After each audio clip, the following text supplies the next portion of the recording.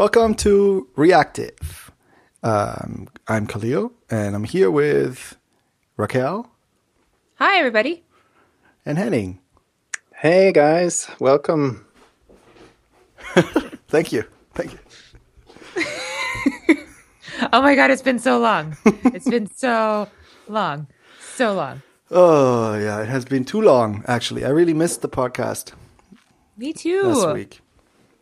Me too. Yeah. And it's been 2 weeks since you've been on the podcast, Kahlil. That's correct, yeah. So, yeah. All right. So we have a lot to catch up on. Yes. So first of all, apologies to all of our listeners for skipping last week. But we have a good excuse. We have a really good excuse for missing last week. And that's conferences. Conferences got in the way of everything. Oh, yeah. Lots of conferences. And also I was like, after the conference, I stayed in Berlin because friends of ours came all the way from California to Berlin to hang out with us. So we spent some time with them. And then on the day where we wanted to record, I was traveling back. And then that didn't really work out well with the timing and everything. So, yeah. So that's why we're here today. Yeah. So Kahlil, you did a thing at JSConf. You both did a thing, it seems like. Okay, I had nothing to do with that thing except for the fact that, look, you used my name and my face. Actually, no, you didn't use my name. You used my face and my voice, and you put it in a video, and then you put it on a shirt, and you rapped. Okay, first of all, let's just talk about the rapping, okay? Like, everyone, did you know that Kahlil used to be a rapper? Well, he still is, obviously. Yeah, okay, that's true. You're still a rap. Like, oh my God! Like last week or last episode, Henning and I were talking about how like we were mechanical engineers, and we did stuff with like bridges and whatever, whatever, blah. But no, you like made music and albums and things. So, talk. Oh yeah. Okay. So, first of all, I was really on that day when we did that thing at JSConf. I was so looking forward to you waking up over there on your side of the Atlantic or whatever, and yeah, because everybody was like tweeting and posting pictures and stuff, so it was cool. Well, maybe for those two or one person who hasn't or doesn't know what we're talking about, can you just briefly explain what actually happened? Okay, so maybe I'll just tell the story and then tie in like my past as music maker into that. Yeah. So what happened was that actually you, Henning, you were on Twitter as well on that day when I tweeted out. I don't know. There was something going on Twitter. I was in like a vivid conversation with people, and at some point the conversation was over. I don't remember what that was, and for some reason I felt like just throwing people off by posting like a really old like video of me where I was performing a track in Japan. It was like it was a music video, and because back in the day I used to do so how do I start this? So I used to hardest story to tell ever. so during actually I've been doing music almost all my life. Like I started when I was like 12 or 13 or something like that, learning an instrument. Actually, it was the accordion. I don't know if you have that word in English, but yeah, okay. So yeah.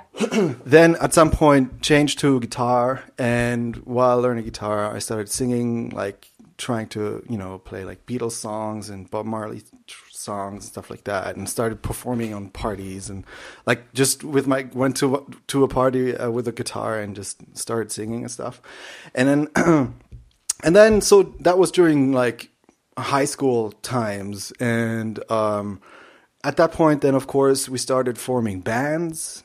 So I had a band, then I had another band, like they were really shitty, and it was like rock music, and it was just kids like doing music. So, and it kind of always, from then on, it was always part of my life. And then a little later on, I got a little bit more interested in drum and bass music and in rap music, and I was listening to a lot of French hip hop, which I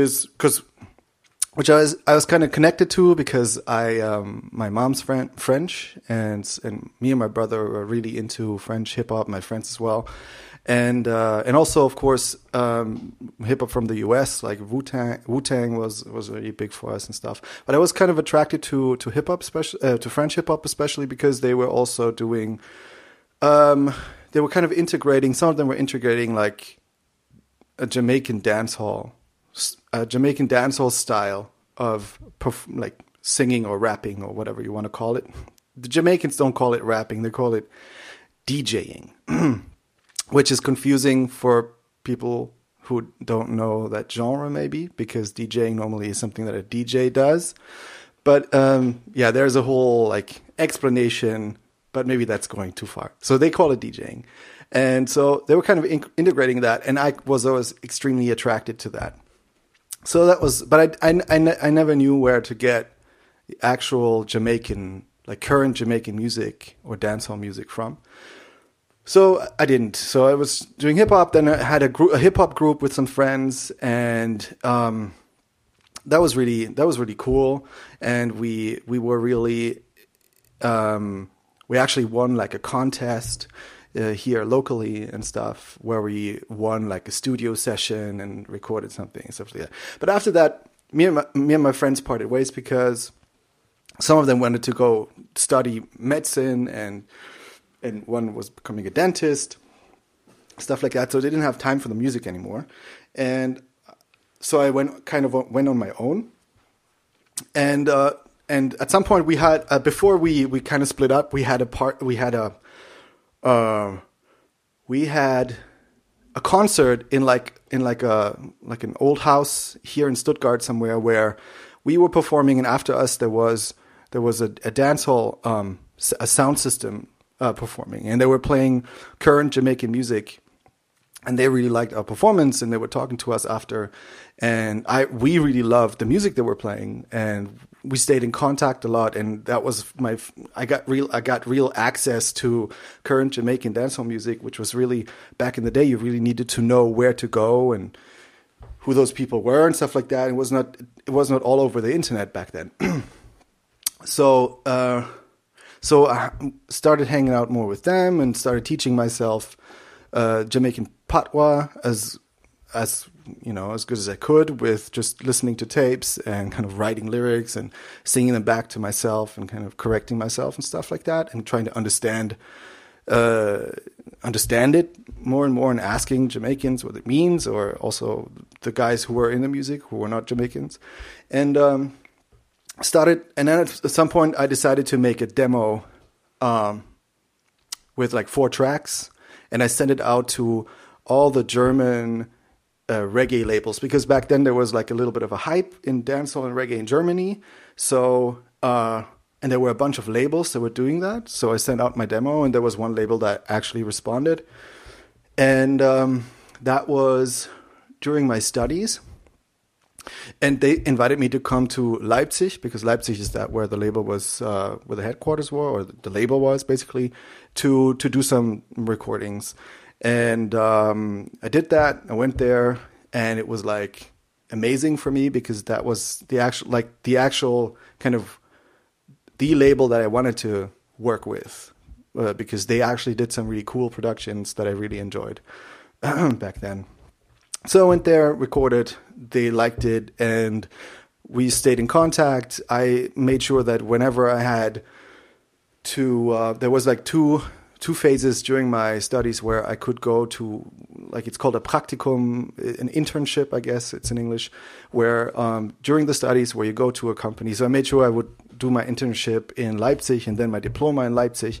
So I could, while I do that stuff, I could go record more and go on tour with them, stuff like that. And after my studies were done, I actually did that for like 3 or 4 years. And and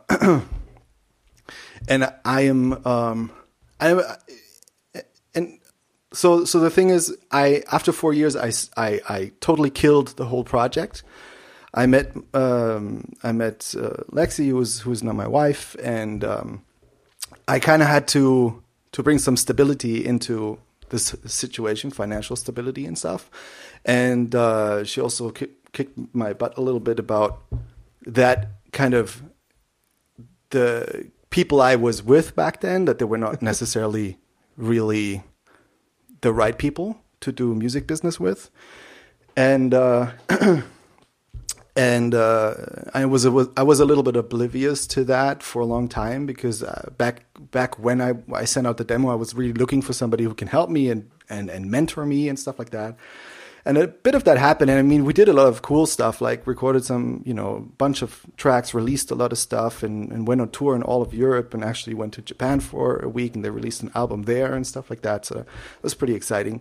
But ultimately, I really had to kill that project for myself as well, because I was not 100% behind this whole kind of image that I was portraying back then, because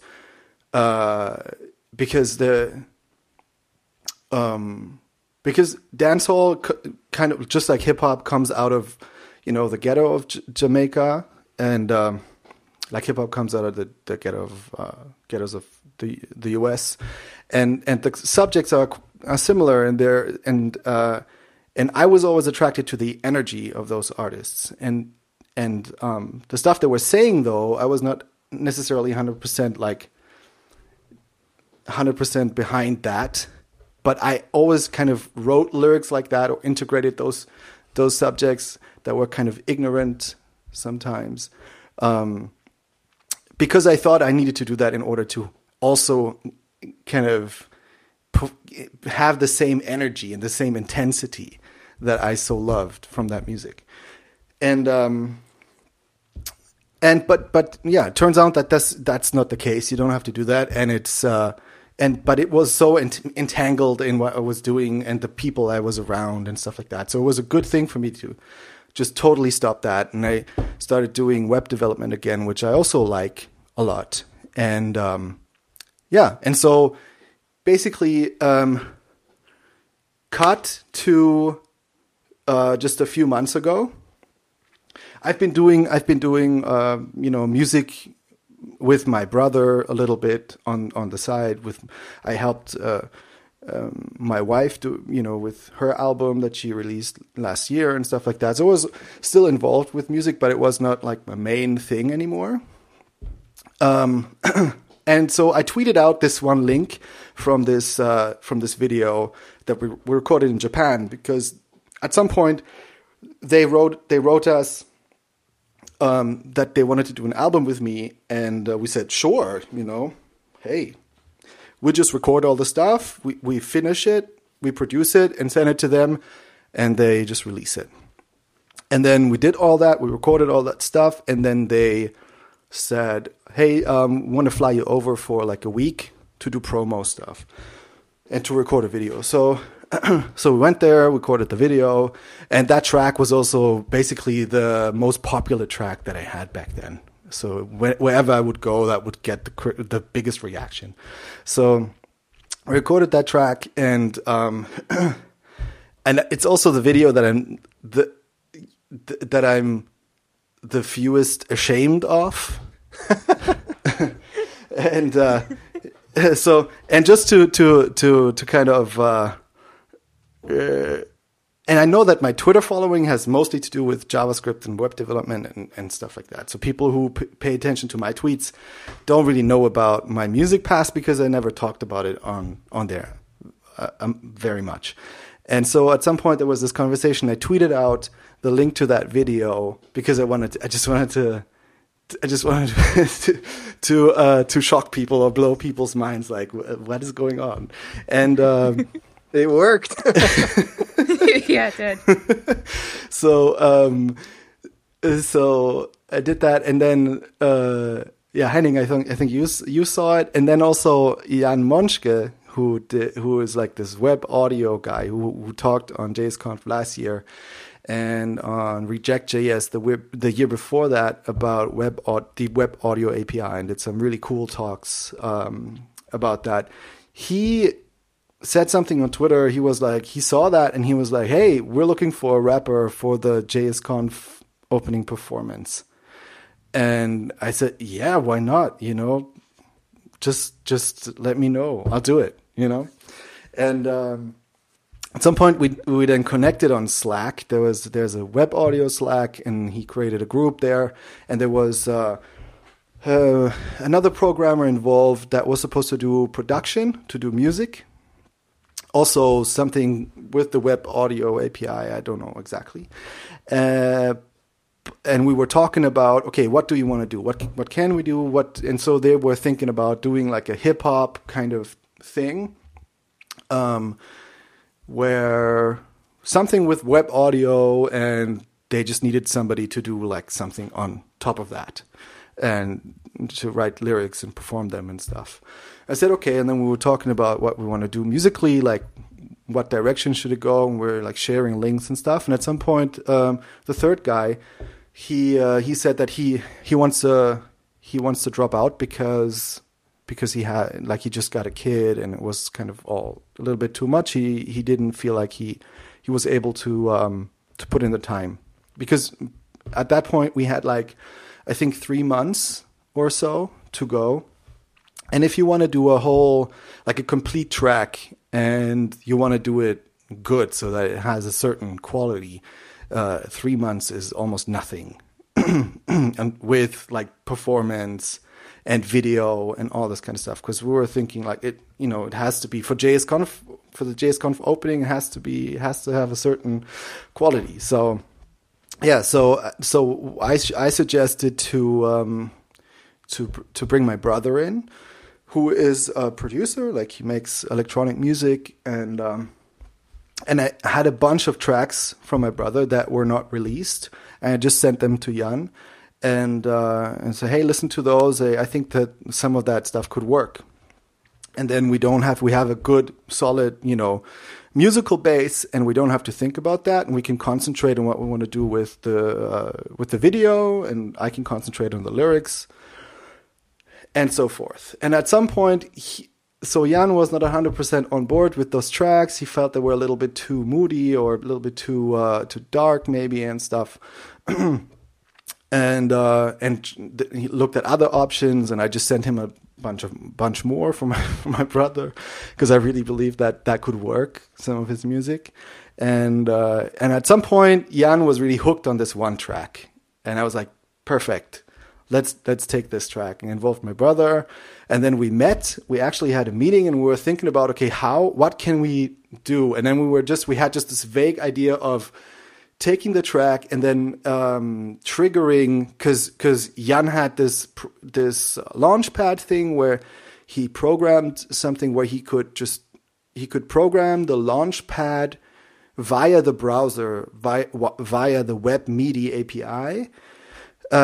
So that the launchpad would trigger music or videos or whatever. You could also just trigger anything in the DOM in the browser via this launchpad, which you saw in the video. The launchpad is this little thing with all those buttons on it.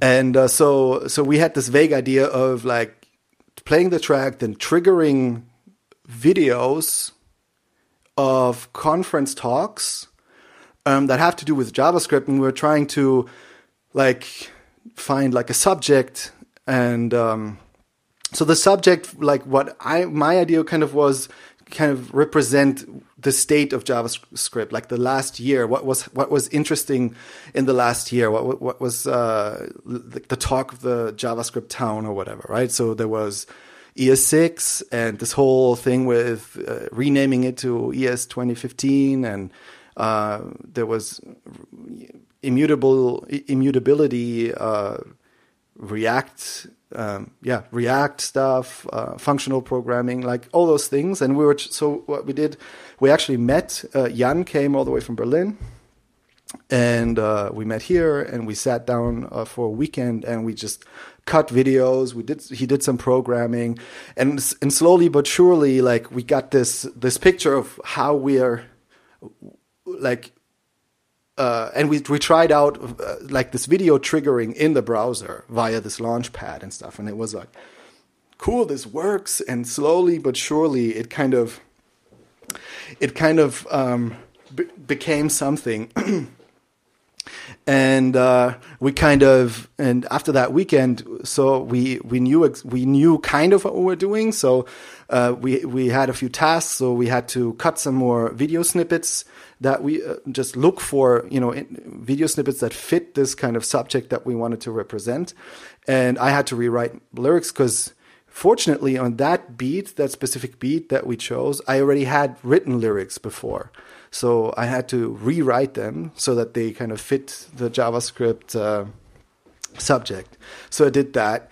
And Jan, cut some more of those videos. And then Boris actually did something really cool where my brother Boris, he took those video snippets, and then he's pretty good with Premiere, and so he kind of zoomed into the faces of the people, because in a lot of those videos you see like slides and then the person next to it, and but we were interested in the people, so he zoomed into the faces of those people and then put this filter on it, so it was like just two colors, and then we added this magenta color so that it has kind of the theme of the JSConf EU, because that's a color, and then we had this kind of look that looked really, really, really cool, and we really loved that look, because it was almost like Guy Ritchie-esque, like like comics, like a comic strip, kind of like this. It made all the speakers look cooler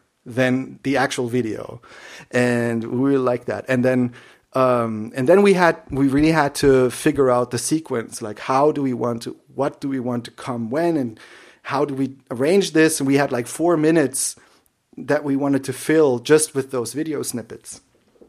And so that's what we did. We just sat down, like we met like twice a week and on the weekends, and we just tried different stuff. And at some point Boris was like improvising, and he figured out this chorus with the JavaScript,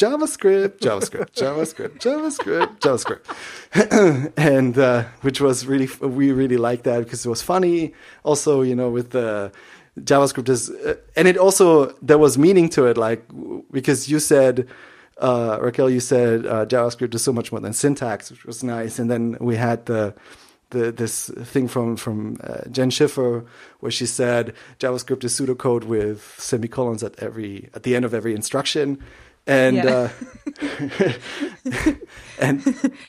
and Philip Roberts was like, "I was JavaScript. What are you?" And it was just really, it just kind of, some of it just really happened organically, and it was kind of random,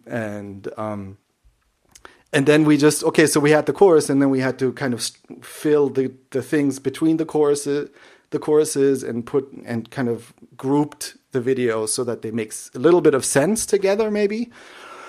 And then we just were rehearsing. And then we also, we talked to Jan about which parts he would do and stuff. And and then we met in Berlin a day before.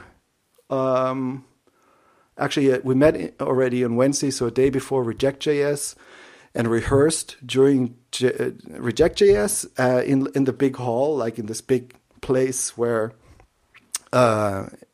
we would perform later on, doing the stuff with the audio guys and the video guys. And that was a really good experience because those people are all very professional, so it was really cool. And and then we were just nervous. I was just so crazy nervous the whole time. It was insane. Oh my God. But fortunately, we did all this rehearsing, and we're able to pull it off quite nicely. It stumbled here and there, but nobody noticed because we rehearsed, so we were able to kind of overplay it. And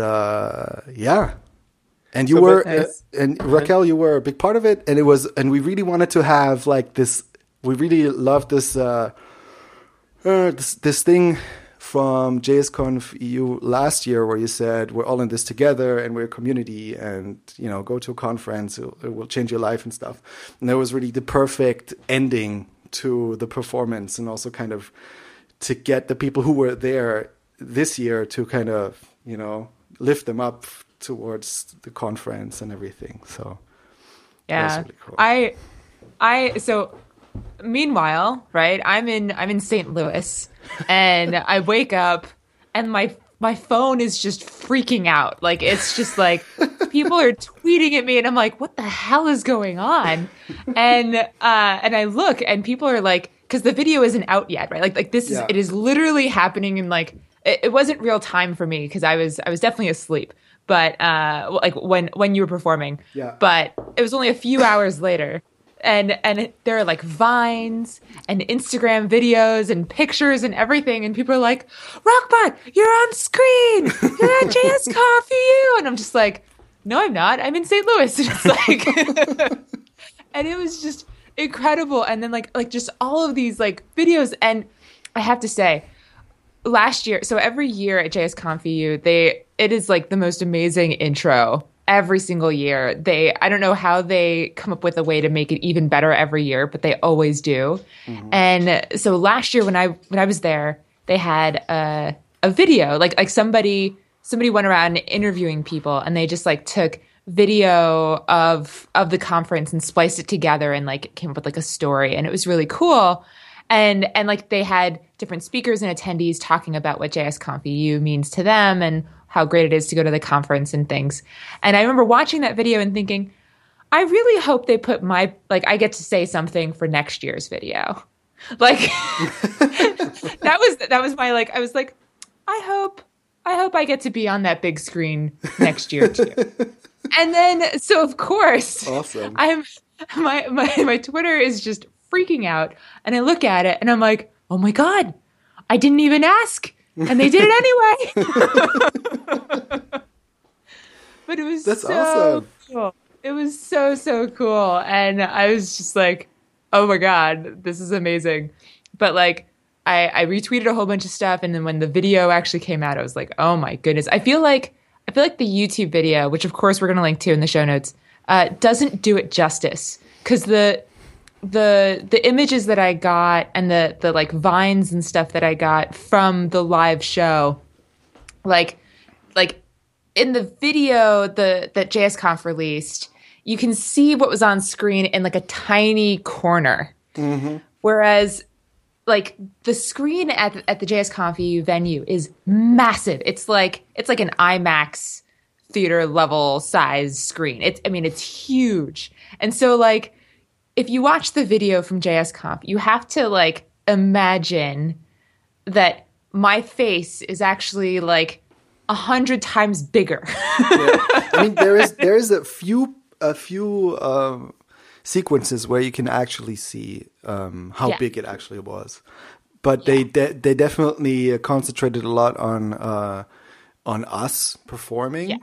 Which is great too. Well, I think for my taste, it was also a little bit too much, because I think that the whole, like, seeing it from afar was actually what was, so, like, it added a lot, I think, because what they also do is they take the signal from the beamer. No, it's the beamer. No, it's not called beamer in English. The projector. Oh yeah. Yeah. So from the projector, and then they do some, in this case, last year did something different, but this year they pixelated that and then put that on all the other walls in that huge, room. Mm-hmm. And it just creates this crazy atmosphere, and just like, it's like this whole, its own universe suddenly. And I think that was a huge part why it was so well received. I mean, I think we did a good job, but I think that this really, like, the visual part was really important to it, for sure. Yeah. It was really impressive. I mean, I had told you already that I got up on Friday and had the intention of working, because Fridays are a very short day for me because my kids get out of school. And flipped over. So I got back home and I flipped open my laptop and it had Twitter open. And then I see all these pink images come up and I saw Raquel's face. I'm like, wait a minute. so I started clicking around, and one thing leads to another and the morning was over. So. Yeah, because I think the first thing to come out was somebody posted something on either Vine or some other medium. It was just a short clip. And I'm like, wow, that's amazing. They had something with Raquel on there. And I didn't know that was part of Kahlil's show. And then later on, somebody posted a longer video. And I'm like, holy cow.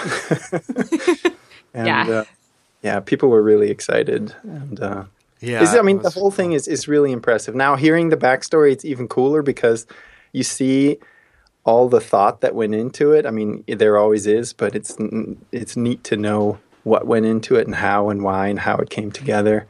So, I mean, it's like JavaScript craziness squared. It's awesome. Yeah, totally. Totally. Yeah. I mean, the reactions were really great. And we also we did this T-shirt. So my brother took all the different people that were in the were triggered during the performance. Their conference videos and stuff, and took screenshots of them and put them together to one big image, and we just made t-shirts of that and wrote on it JavaScript, what are you? And that was what we were wearing during the performance. And of course people came to us after and they told us that they liked it, and they were also excited. Some people were also excited about the t-shirt and wanted to have the t-shirt, so we actually created this Teespring campaign right there at JSConf. And so, because we also wanted, especially I think Ashley Williams, she was also part of the performance, so to speak, and she wanted that T-shirt. And so we created that Teespring campaign, and so made that available. We also open sourced the image and open sourced the code from our performance, so people can reuse it, do whatever they want with it, and make their own T-shirts or whatever. And so the Teespring campaign is actually still going on. So we arranged it so that we will, once it's over, we will make a few $100 or so. I think it's at 45 T-shirts, and some of there's and we will actually profit. So far, it's $200 or something. And all that money is just going to go to yet to be determined good cause. But we'll be talking to Jan Lennart and or anybody else who wants to do that with us from the JSConf EU team. I already talked to Jan, and he said, "Yeah, we'll figure that out, and we'll be fine." So we are not profiting off of it, but we just wanted to make that T-shirt available if people don't want to, print it themselves. Yeah, so that's going on. Very cool. Yeah, and but just to come back to that performance, I think I was never so nervous in a long, long time, and I was just after the performance, I was still I don't know what was going on. I was because for me it was just such a huge thing, because JSConf is a super important conference for me, and everything what it stands for, I really like, and it was really important for me to do a good job at this performance, and where the whole thing is good, and then after it was well received, I was like, oh, this is awesome, and then flying on this cloud, and and it took me a while to kind of calm down again and stuff. And but this was exciting for me because it's really those two worlds that never kind of met each other really before, my music, side and the web developer or the JavaScript side, and they came together at that performance. Which was, it's just for me, this is a completely new thing now. Yeah, it's really remarkable. I mean, can you talk a little bit about the videos? They were actually sort of it's almost like your brother was playing the videos, kind of right? He was triggering with that pad, a video to play. So he's essentially playing like the video. I don't know how else to call it, but instead of playing music, he's like creating the video live. Right? Exactly. Yeah. So we came up with a sequence how we want to trigger those video bits on top of the beat, and Boris did all of that live. So the each video snippet was linked with one of those buttons on that launch pad, and we programmed them so that for each section they would be close to each. You know, the videos that need to be played are close in the same row and stuff like that, so that he can he doesn't have to jump, you know, like 2 rows up or 2 rows down or whatever. But all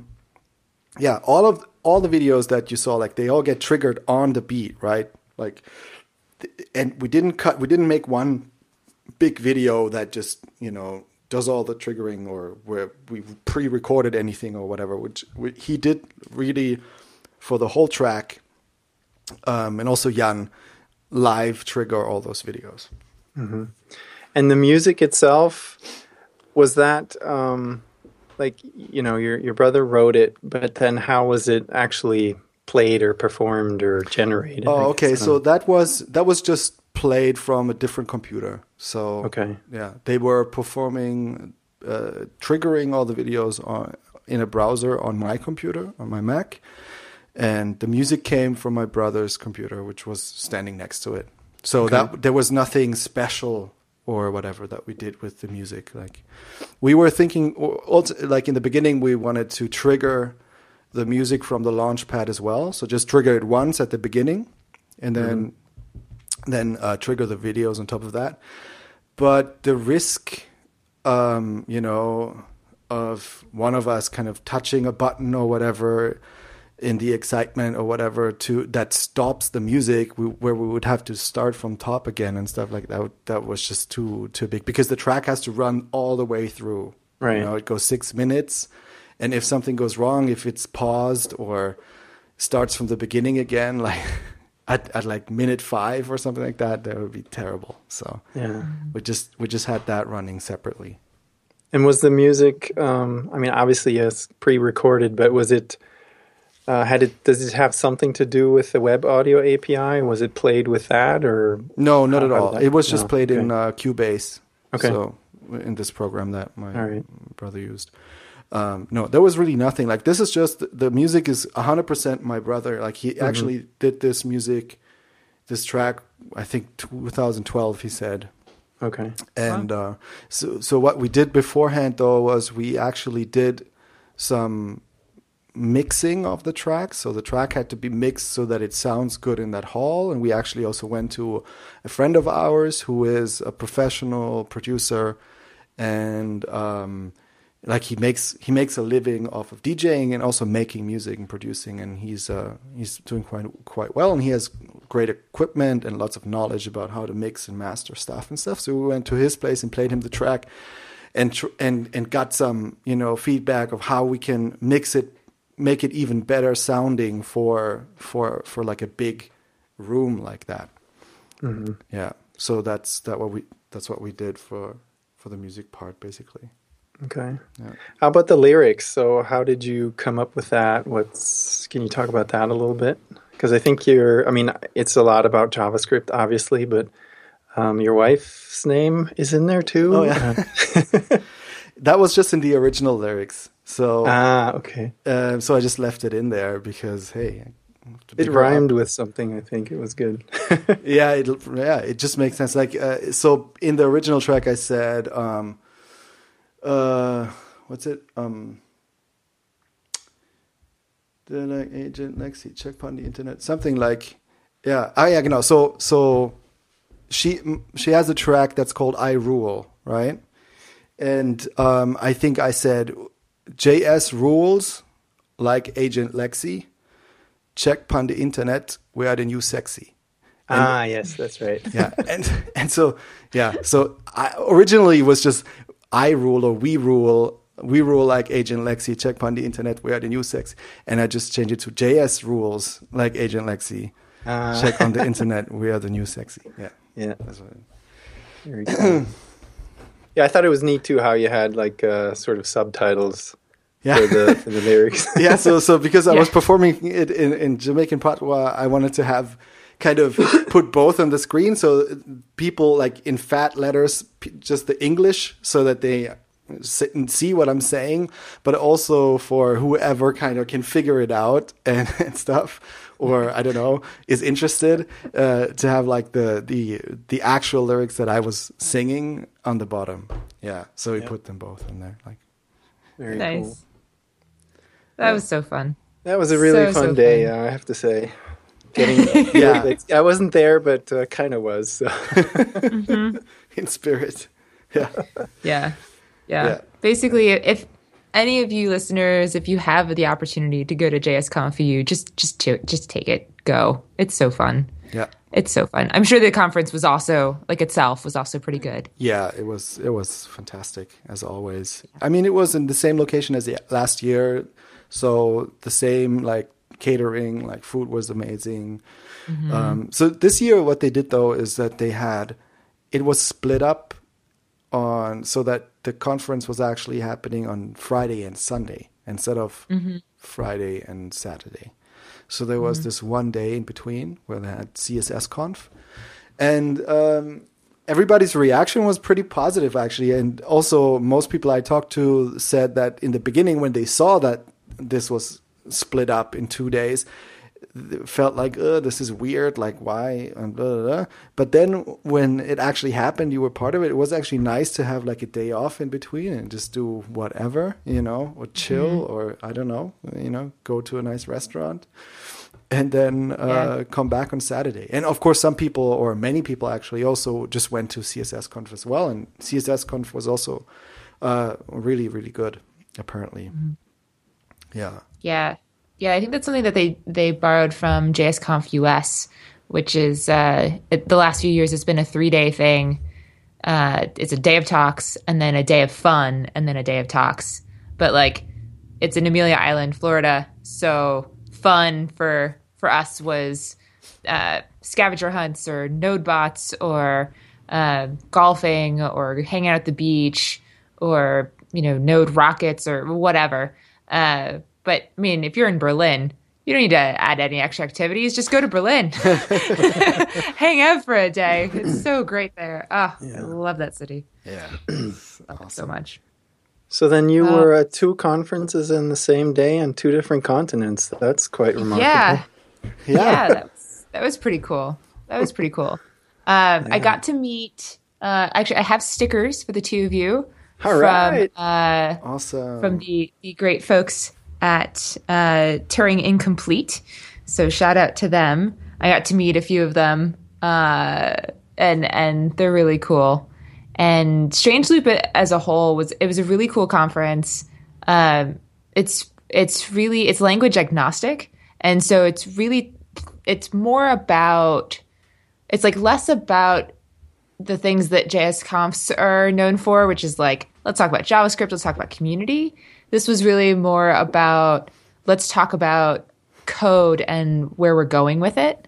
So there was a lot of stuff on like Rust and Scheme and Clojure and all sorts of random things. It was like, what is going on? I was totally lost. I was like, this is deeper than I think I'm used to for all of these things.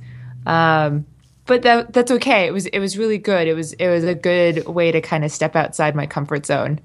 So I would recommend that conference if you're into just kind of playing around with the ideas behind code and like distributed systems and just neat hardcore things like language and programming wise.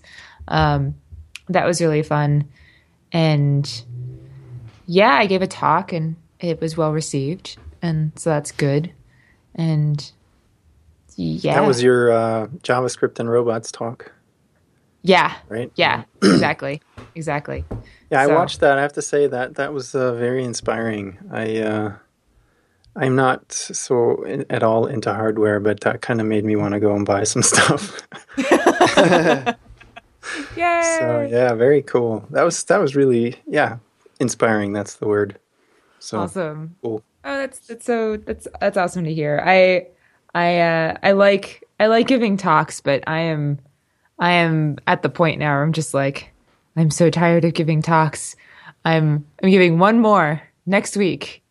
Next week I give my last talk of the year, and then I'm just gonna kind of like curl up into a little ball and not speak for a while.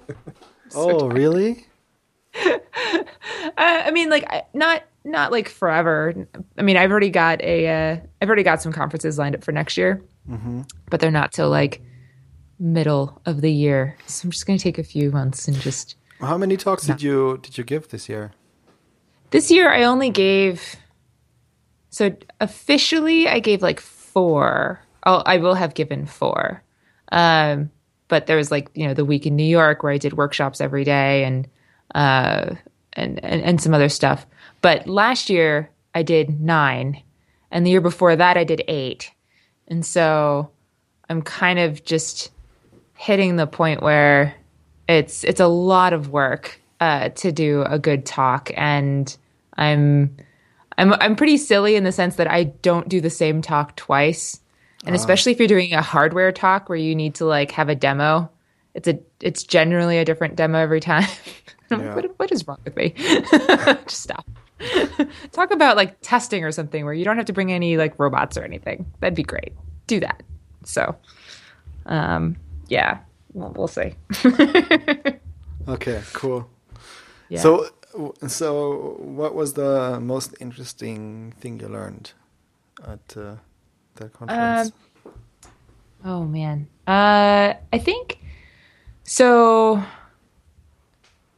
I think my favorite talk. I had a couple of favorite talks. One was Camille Fournier gave a talk on distributed systems and how when you're setting them up, people get really scared of what happens if things fail. And she says that the reason we do that is because we don't fully understand what it is that we're doing. And so if we make our systems dumber and easily replaceable, then we can have a lot more faith in our systems. And I'm really, really bringing that down to the barest minimum. That's like the TLDR of the TLDR. Right. But I would definitely recommend watching that talk. And then there was another talk that was really had a huge amount of buzz about it. It was the first night's keynote or closing keynote, and it was by Idaline Bobet. Her Twitter handle is Abby Bobet, and she is a tech activist. So she talks a lot about kind of the inequalities in technology and what that really means.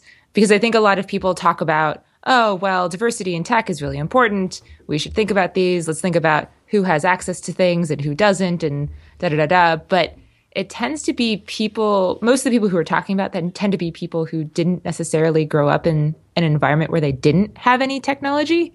Or they didn't for a little while, but then they suddenly had it, and then life was never the same after.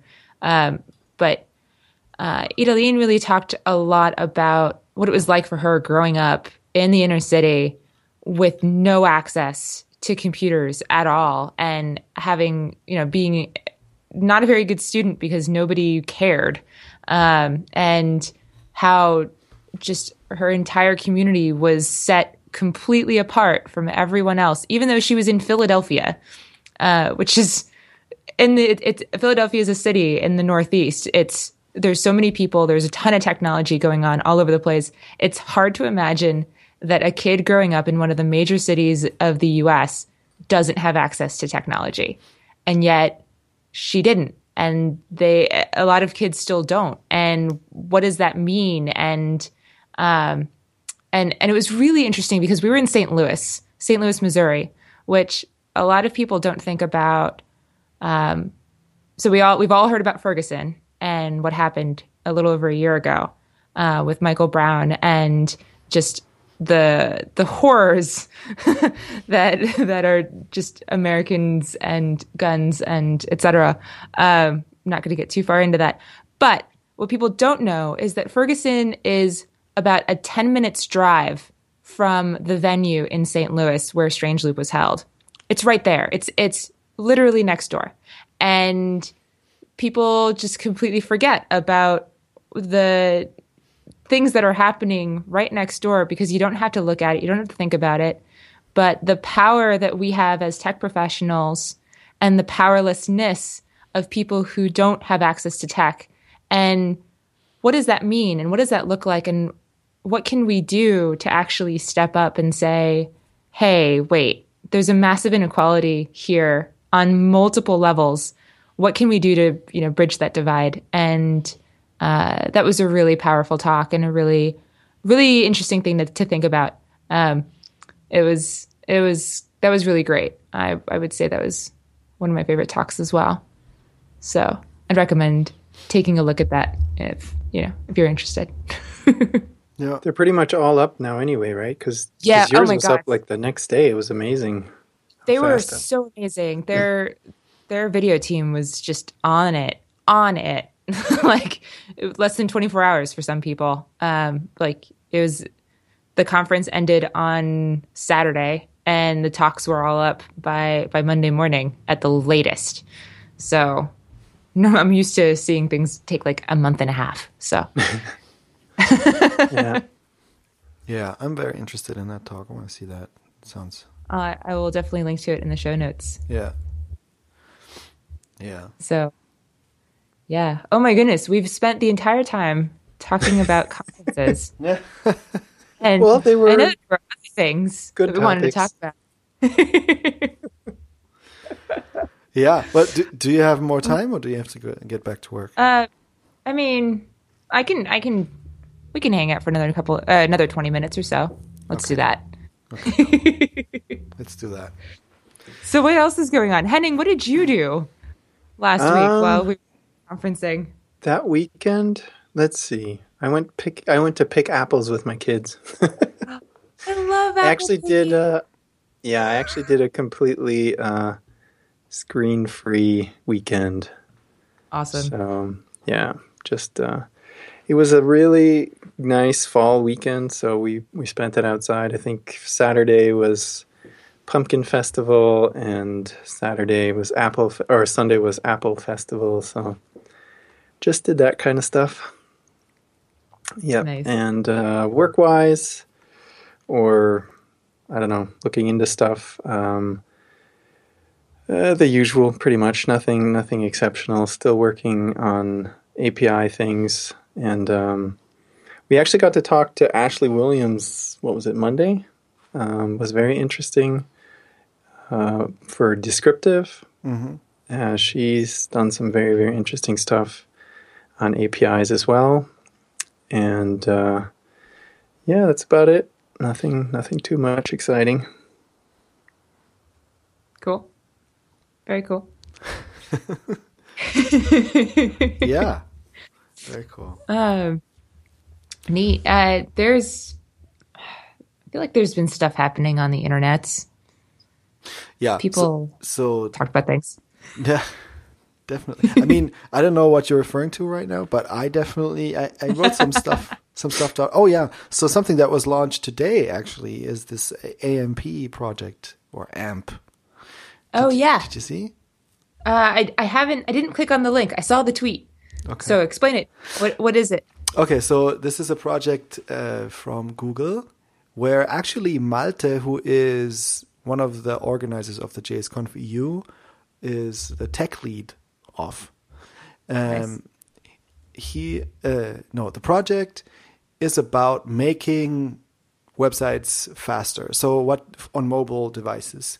But it's not necessarily, so it is a framework, and there's a little bit of JavaScript that takes care of, so I'm going to get like a rough overview because I also didn't really go into it really deeply. But what I know is that it gives a little bit of a framework and constrictions to an HTML, right? So it's it tells you a little bit. So you have to build your HTML like this, and you can validate it with our AMP validator to see if it, conforms to our restrictions or whatever. And then it has a little bit of JavaScript that takes care of loading the resources in a way so that it doesn't block, showing the content of the page.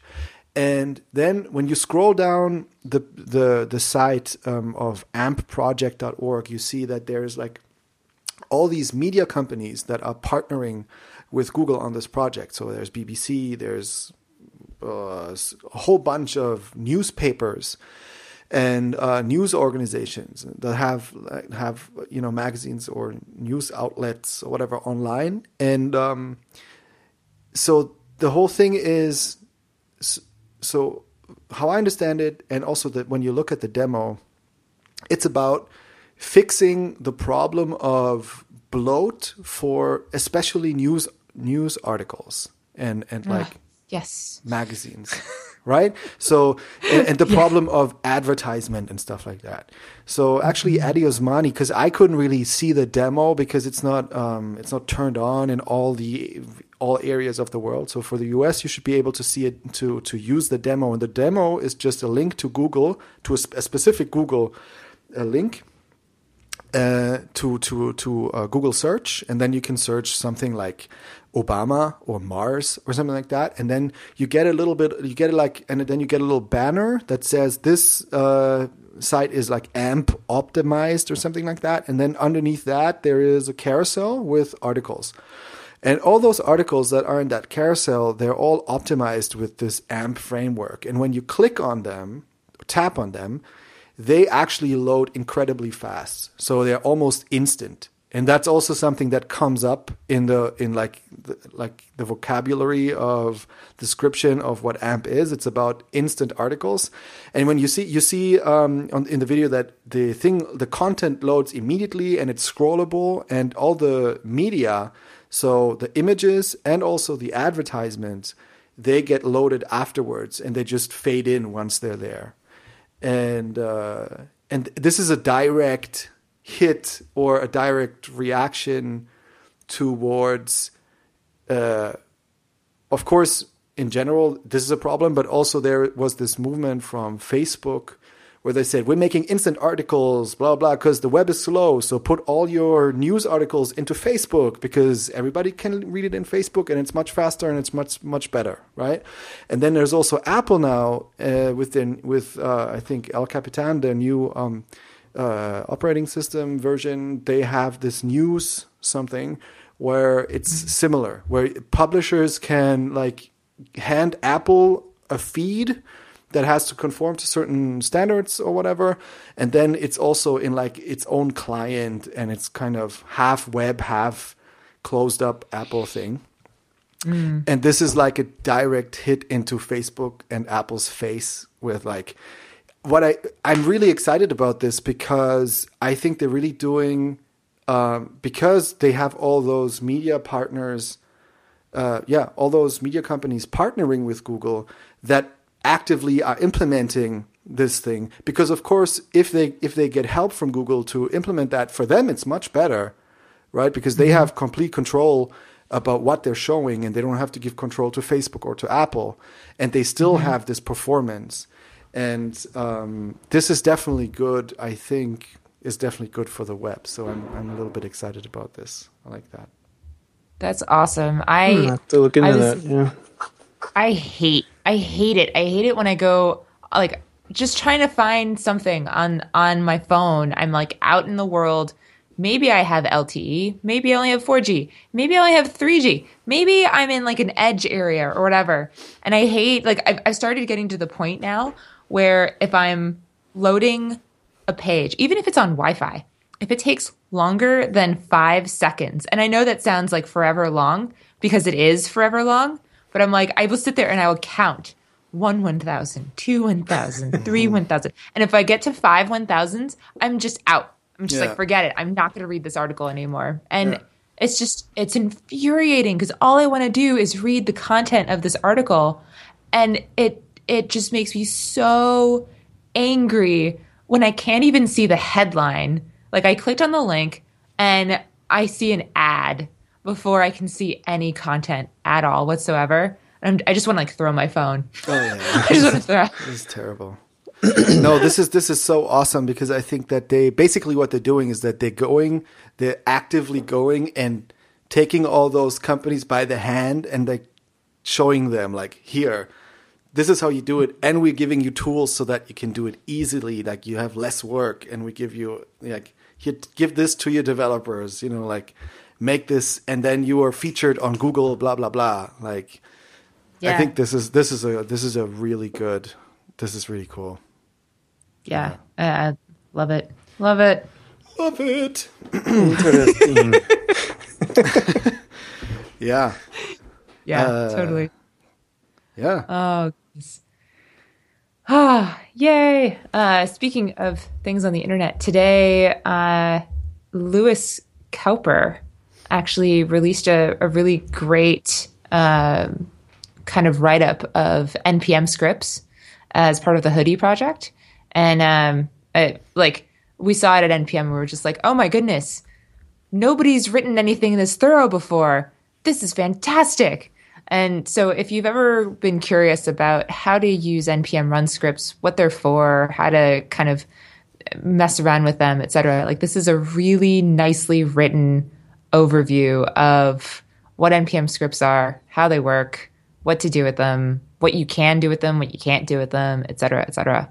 And I will link to that in the show notes. But it's really nice. That's if you awesome. use NPM. If you can. Yeah. Yeah. Cool. Yeah, I actually hung out quite a bit with him on the JSConf video. It was cool. And, nice. And he also has this cool project that he also presented there because he was talking as well. And I think we talked about this already, or at least in the Slack chat. It's called NPM Run Help or something like that, where where there's like, in order for you to document NPM scripts, you can use like a markdown file. It has to have a specific name, I think, and then you can run NPM help, NPM run help, and then it will kind of format that markdown nicely in the console and show you all the help texts to your NPM scripts. It's also really cool. Nice. Very nice. I gotta look at that. It's really good. I will totally post that in the show notes. But speaking of Slack, we've got a whole bunch of people who've joined our Slack this week. Yeah. Or in the last 2 weeks, because it's been so long. Sorry. Yeah, we have a whole bunch of people, and we have, I hope, a list of everybody we need to shout out. Where is it? Oh. I got it open. So we have Jeff Utter. Right. Mm-hmm. Shout out to Jeff Utter. Then shout out to Alberto. Did we shout him out already before? It seems I don't think so. Sounds familiar, but I can't remember if it's in saying hi in the Slack or saying it here. And then there is a shout out to Carmelev88. Then shout out to Code Girl Brooke, who was actually the one who wrote that nice review that you read out, I think, last time. Mm-hmm. Yep. And then there's, okay, how do you say that? Yejodido. We're going to go with that. I think that works. Yep. And then there's Aussie, I think. Aussie. And then there is C Plantain or so. I just call him Chris P. He's my coworker. Yeah, big up. Okay. I convinced him to finally come over. Chris P. Yeah. All right. He's a coworker. Yeah, he works at the same company I work for. Nice. Well, he's an employee. I'm a contractor, but okay. Still. Chris P. All right. Yay. Cool. And so should we? So we related to that. We talked internally already that we might want to introduce a code of conduct, because in order to, like, when this thing, like, when there's so many people in the Slack chat, it would be nice to have that. So you sent me 2 links today. Yes, Raquel? I did. I sent so there codes of conducts in Slack channels is not a new thing. And so we have a lot of great examples by which to look at and kind of put something together along those lines.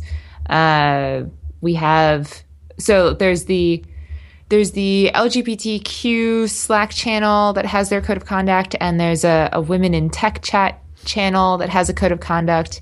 To be fair, those channels tend to have there's a little bit more to it than just, let's talk about tech. But still, we're a community of people, and people are flawed, and people just need, a little bit of reminders of what's cool and what's not cool.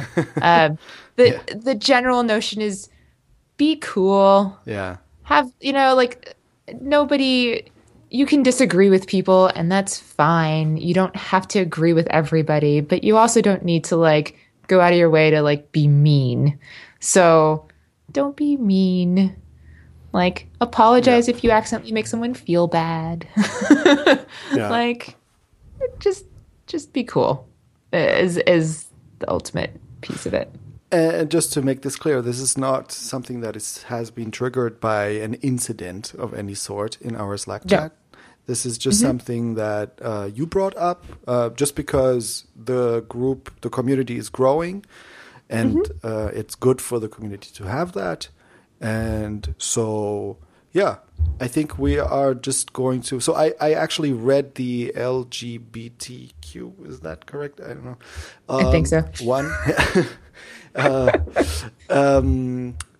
And yeah, I like that one so far. So I think we could maybe I'll just draft one up that is basically exactly the same, almost. Yeah, just change the name. Regex, Yeah, exactly. Change the name, and I'll do that hard work of drafting that up, and then send it around, and then we can see if we want to tweak it here or there, and then we'll put that up. Sounds good. I like the idea of what they also did, like having a landing page for the Slack chat where just you have the code of conduct on it, and then it links to the Slack chat login or to the registration from there. Mm-hmm. Yeah. Right? Yeah. Yep. Very good. I think it's a good and I think a necessary thing. Maybe some people don't understand why, but things do happen, and I think if people are aware before they come to the community on what our guidelines are or what we would like to have happen and not happen, it's a very good thing. I was just reminded of that in another actually in a Gitter chat. It was just highly inappropriate things going on there, and yeah, it happens all the time. So yeah, I think it's a good thing to have, just as a reminder. Yeah, I mean, and for me, it's not only just as a reminder of in order before you enter, these are the rules, but also things happen. Things totally happen. Perfect example is when not everybody in the channel speaks the same language fluently, and you hear something in a movie or something, and you're like, oh, I could say the exact same thing, and it turns out that is super offensive to somebody else, and it's a complete and total mistake. Nobody ever intended to offend anyone, but having a code of conduct allows everybody involved to kind of follow a pretty basic procedure to be like, okay, this was incredibly offensive to me. I want to report it, and then have people kind of take that event in isolation and say, okay, let's figure out what happened. Let's fix it. And then we all move on. And these are the guidelines by which we're going to fix it. These are the guidelines by which you report this thing. These are the guidelines by which, whatever. It's just useful to have those guidelines, because without them, everyone just starts flailing and nothing gets done. Nothing feels better. Everybody just kind of walks away feeling a little hurt and not happy. And any community that I'm in, I want everybody to be happy as much as possible. So that's why I like codes of conduct. It's It's not about people are going to be bad or people are going to be good. It's people are going to mess up because they're people. And let's try to not let people figure it out as they go along. Let's have a framework by which to figure it all out instead. So, yeah. It's just some basic rules that also kind of now, like, you don't have to try to figure out those rules every time you organize a group of people together in something or whatever. You can just, say, okay, I like those guidelines. Let's just adhere to those. And it makes, clearing those misunderstandings and stuff up a little easier, I guess. Mm-hmm. Totally. Cool. Yeah. Yay! Good deal. Super. Alrighty. So we have one new review, it looks like. Oh. Yay, reviews. On iTunes, and it's by Al East, and he says, wonderful podcast. This is a great podcast, which is more like just a casual discussion on reactive approach to web, mostly development. The group is very comfortable talking about the subject matter, and I have learned a ton in the little bit of time that I have listened so far. Well, thank you. Awesome. Yay! Excellent. That's great. Yes. So awesome. All right. Yeah. I would also like to mention that, Product Hunt, are we all familiar with Product Hunt? Raquel, do you know what Product Hunt is? I think I've heard of it, but it's... Okay. So it's basically a little bit like Reddit, but it's focused on product. So it started out being focused on products, so mostly tech products. So it was a place where people who were are excited about new startups and new web products and apps and stuff like that to upvote them and to have discussions on them and stuff like that. And I think they're doing a pretty good job of keeping the discussions high quality and interesting and not nothing crazy is happening on there. So it's a pretty cool site, but it's a little bit it has this kind of entrepreneur, young startup guy hype, feel a little bit to it, which maybe is not everybody's taste, but it's definitely a great site to do discovery. If you're interested in what's new products, and there's everything on there. It's also just developer tools and stuff like that also can be found there and stuff. So and it's pretty well made. And so why I'm bringing this up is because they have a new thing that's called Product Hunt's podcasts. And if you need to be invited by somebody who's already on that in Product Hunt in order to be able to post podcast episodes. But you can. So when you can do that, you can post your podcast episodes, write a comment, and say I like this or that, or we discussed this, blah blah, and have people upvote your podcast episode and discuss the podcast episode.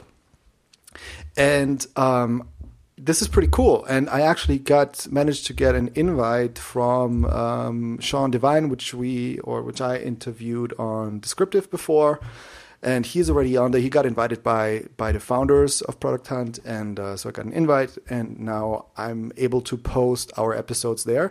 And I think this might be interesting, maybe also as a place for people, for our community, maybe to discuss specific episodes. And it's maybe makes our podcast a little bit more easier to discover for people who might be interested.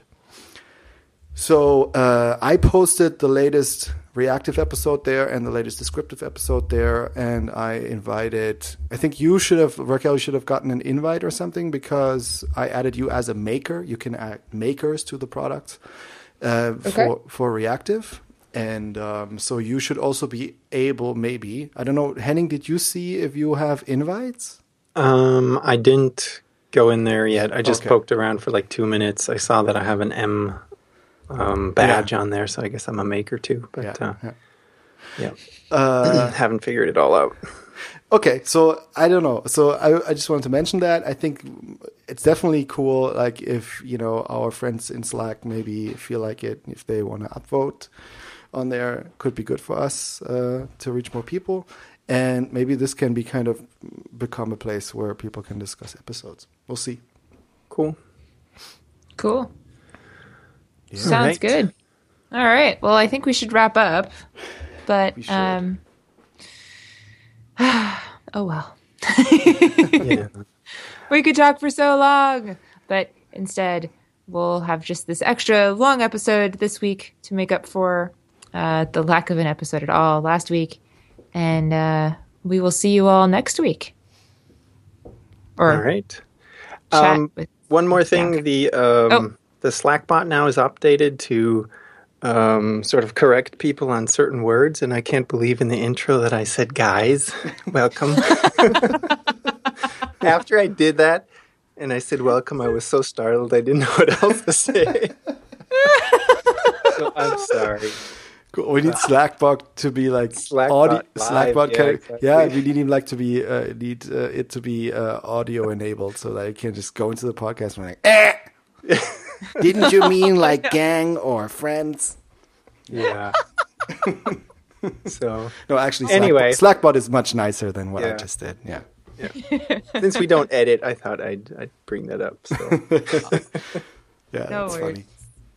all right. Oh, goodness. All right. Well, it was super fun to chat with y'all again. Hey, listeners, if you want to reach out, definitely come hang out with us on our Slack channel. You can also find me on Twitter. I'm Rockbot. And you can find me at hglattergots on Twitter. And please do, if you have a minute and you haven't done so, go on iTunes and give us a review or just a rating. That's fine too. And if you need help finding us, you can just go to the show notes and there's a link there that'll take you straight to iTunes to do that. Thank you. Yeah, and I'm Kahlil Tweets on Twitter, and maybe we can talk about my Oh, Twitter forgot. name changing escapades next time. Next week. Yeah. Right. Next week. Next week. And Raquel has to go. yeah. Yeah. No, next week. That's what I want to say. It's just a teaser. People are super excited for next week, and Right. and also we are on Twitter as Reactive Pod. I still have this great Reactive Pod, and yeah, thanks for listening, and see you next. Talk to you next time. All right. Yeah. See you next week. Bye. Bye. Bye.